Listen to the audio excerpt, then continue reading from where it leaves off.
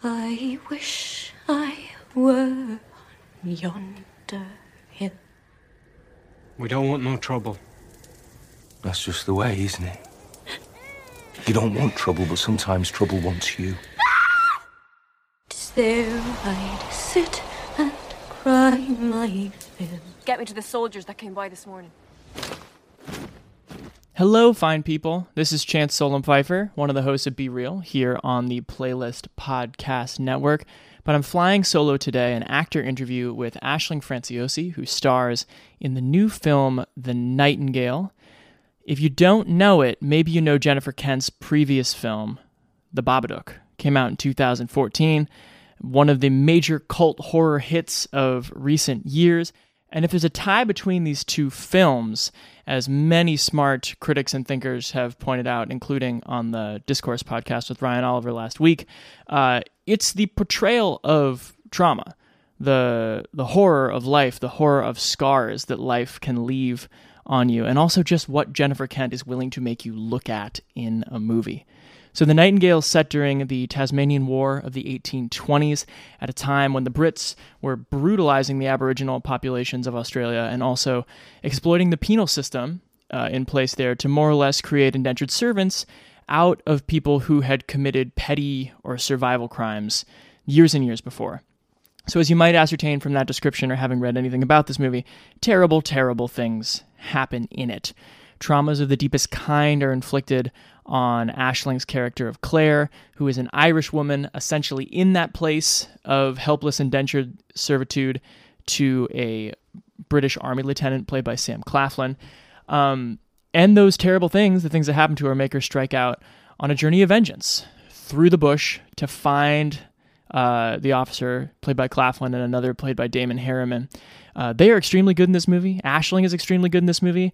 It must be said that Bakeley Ghanumbar, who plays the Aboriginal man who guides her through the bush, it's his first acting role. He is very good in this movie. And one of the best bits that Aisling talks about coming up, just to tease it, is what it was like to play a character who suffers horrible sexual violations, but is also racist against Billy, the tracker played by Bakeley. It's one of those challenging dialectics that has come to define Jennifer Kent's work, and it's quite provoking to watch her tell a story that is not that strange. It's a revenge story. It's an Australian version of a Western, but just really make, at least me, think about biases and the biases that help Hollywood take it easy on a lot of its viewers, and what happens when you rip those away. So here we go with Aisling. She also has some great things coming up to say about, frankly, just being ready to play women, not girls, the things that Jennifer Kent would let her do on set to get ready, and also, I wouldn't leave you without this, that time she was cast as Lyanna Stark on Game of Thrones. Let's talk to Aisling. I'll sell my rock, I'll sell my reel, sell my only spinning wheel. You know what it's like to have a white fella take everything you have, don't you? To buy my love a sword of steel. Hi, John. Hey, Aisling, how are you? Good, thank you. How are you? I'm doing just fine. I'm excited to talk to you today. How's talking about The Nightingale been going? Have you had to like comfort people a little bit?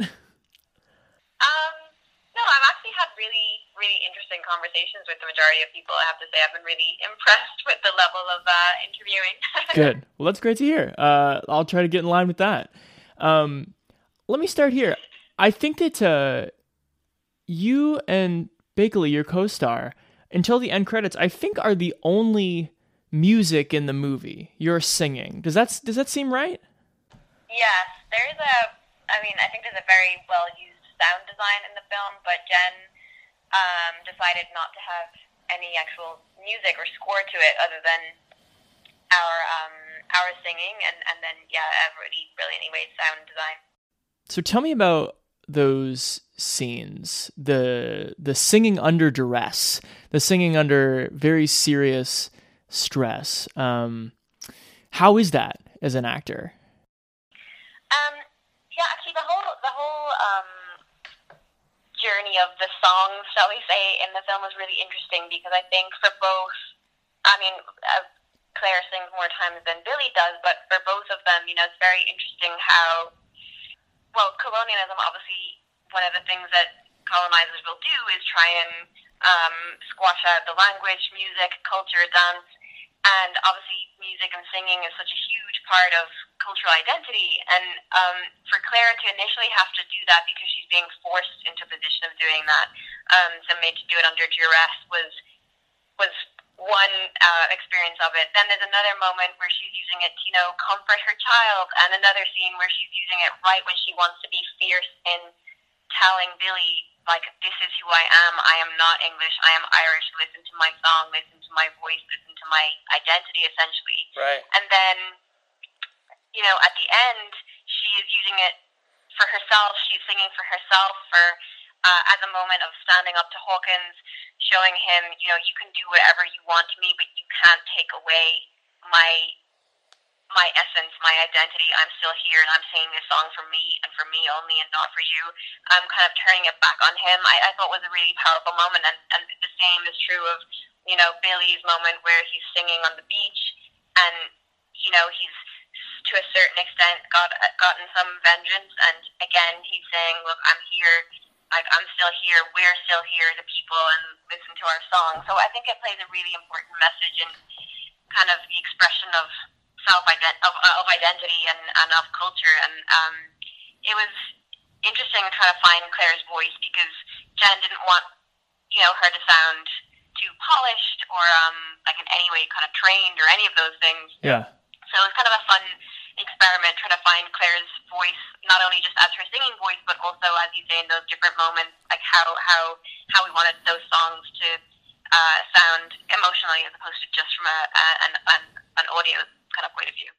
Yeah, that progression hadn't occurred to me, but the first time she sings, I think it is introduced as, well, here's an English song for you English soldiers. Is that right?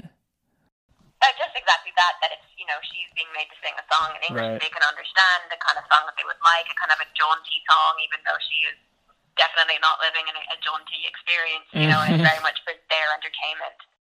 Speaking of that not jaunty experience, I want to unpack a moment really early in the movie that I liked, and it's just a split second. It's where Claire's walking with her baby, seemingly everyday task, and without very much ceremony at all, we suddenly see that she's brandishing a knife, which tells you a lot about what's going on with her, what's going on with Australia in 1825. But it also made me think and want to ask you, Aisling, what images, what backstory of this character did you have in your head from before the narrative of this movie kicks in? Because in this story, it seems like it could be depthful, quite a lot, maybe. Well, Jen had told me to read a book called The Tin Ticket, which is basically every convict that was sent overseas. They were essentially, cataloged, branded with this number, and they had these tags. And it was called The Tin Ticket. So it was a really interesting read. It's based on the documents of three real women whose descendants can still be found in Australia now. And it was part fictionalized, but also using real documents from where they came from and when they got to Australia, et cetera, et cetera. So it was really interesting to read their stories because a lot of, well, in the case of these three particular characters, and I kind of took a lot of inspiration from that, they would have been from very, very poor backgrounds, whether that be in rural communities or in towns. And I kind of had this idea of Claire growing up probably with, numerous siblings, perhaps either a mother who was working herself to the bone to kind of make some money and maybe an absent father or whatever it was.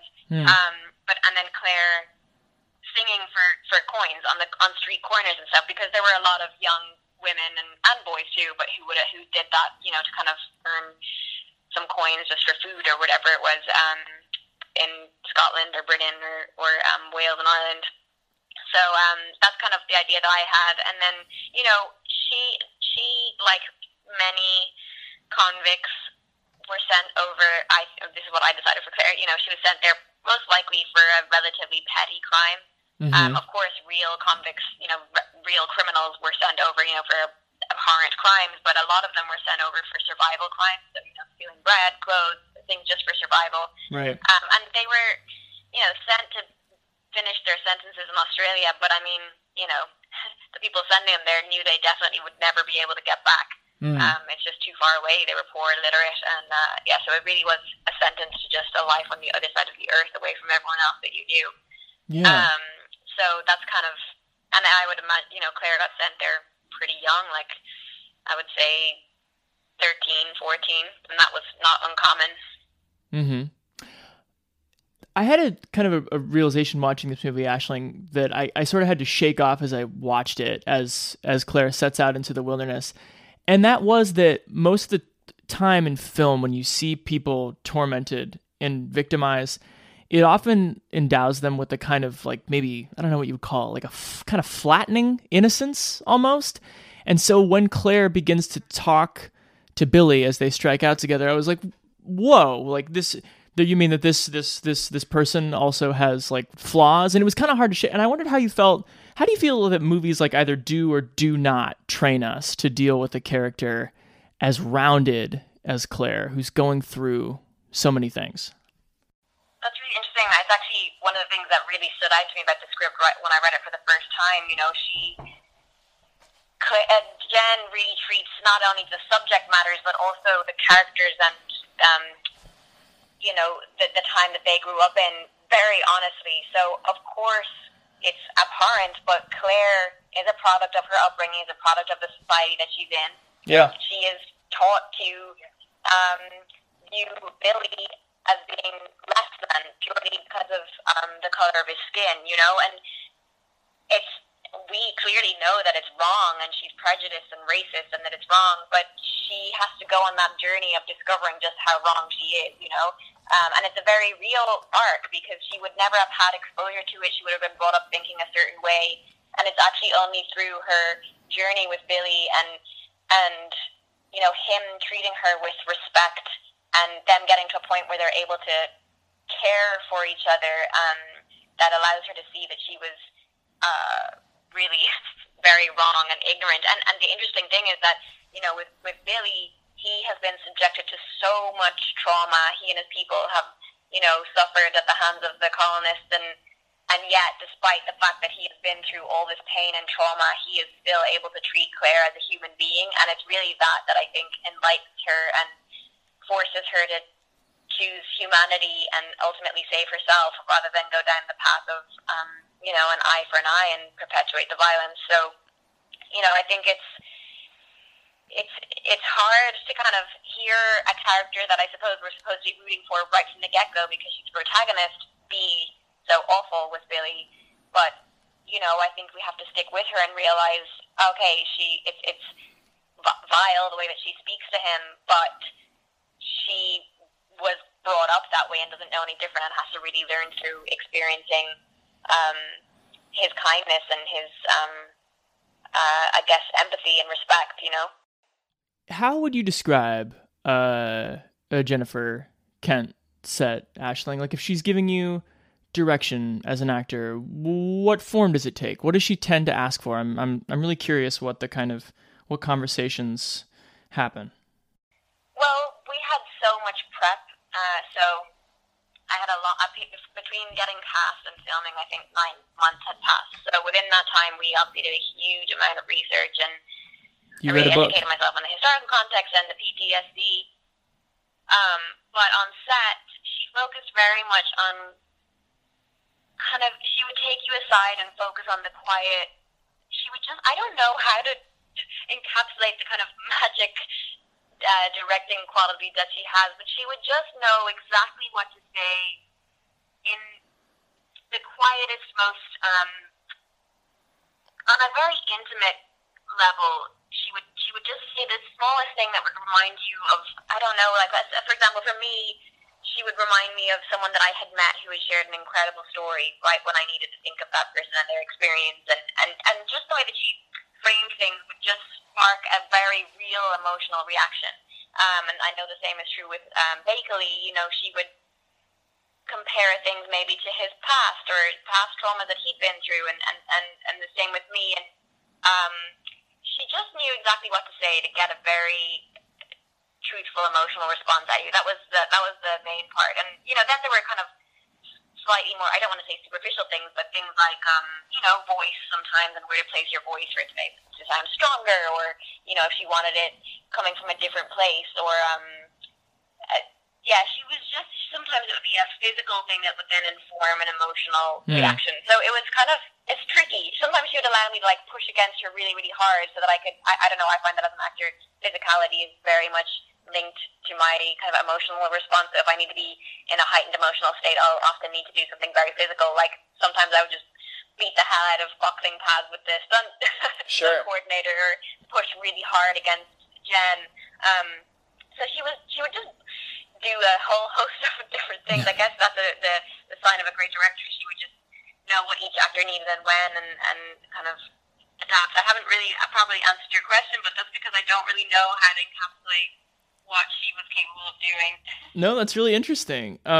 Just to clarify, when you say push really hard against Jen, do you mean like literally she's letting you push her to get that emotional response in that moment, or you're talking? Yeah, physically. Wow. Yeah. Well, she would do it emotionally too. Yeah. But sometimes if we didn't have time to kind of get the pads out and let me beat the hell out of the stunt coordinator, sometimes I would push against him, sometimes it would be against Sam. But there were moments where maybe Sam wasn't there, and it wasn't right for me to be doing that against Billy's character in the scene. So I would need it to come from an exterior source, but so that I could have it as an internal emotion as opposed to it being directed towards Billy.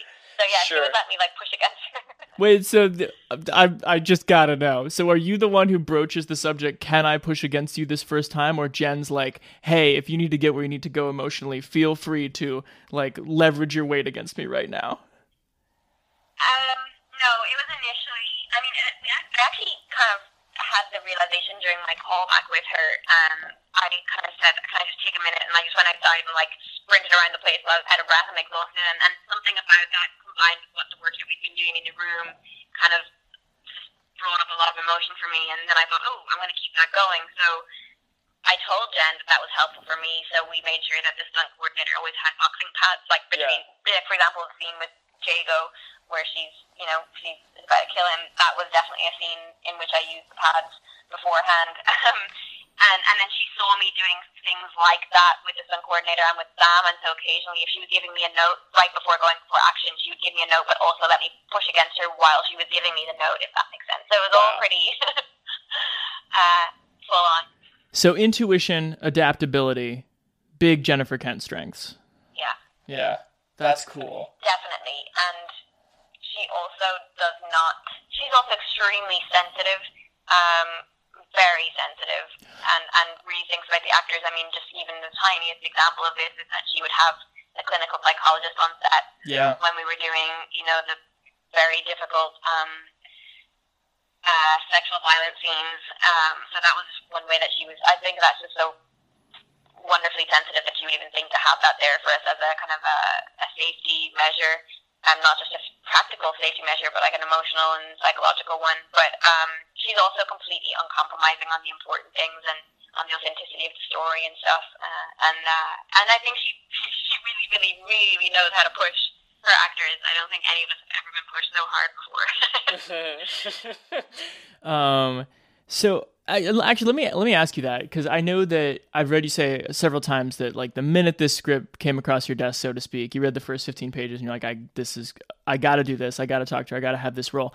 When it comes to a part with this much emotional and literary meat on it, Aisling, are you, as a young actor out there, do you wish for a part like this? Are you I want to see a script with this in it, or does it arrive in front of you and you're I didn't even totally know I wanted this, but I do definitely want it? I definitely was at a point where I really wanted something that not only challenged me, but also allowed me to kind of show that I could do other stuff. Mm-hmm. I had been really lucky with the work that I had done, but I was playing a lot of teenagers. Now, they were complex characters, but I just kind of was at a point, I play characters that are quite a bit younger than I am, and I just at a point where I thought, I really can play a woman. Like, I just need to be able to show that. And so when I saw this, I don't think I had quite imagined that it would be as great a character and as great, and I really do feel like important a story. So that was just an added blessing. But I definitely did think, oh my God, like, I have to do this. I will fight to the death for this role. I can't really explain. I just had this really visceral reaction. I was like, this one's mine. And then I just wanted to ask really quick. I wanted to find a way to talk about Lyanna Stark in a way that's not annoying. Did you know in advance of getting those, 1 to 2 minutes of screen time, did you know that would be the scene that would like freak out the entire fan base? Or what did you know in advance? No, so I won't lie. I hadn't seen Game of Thrones at all before auditioning. Okay.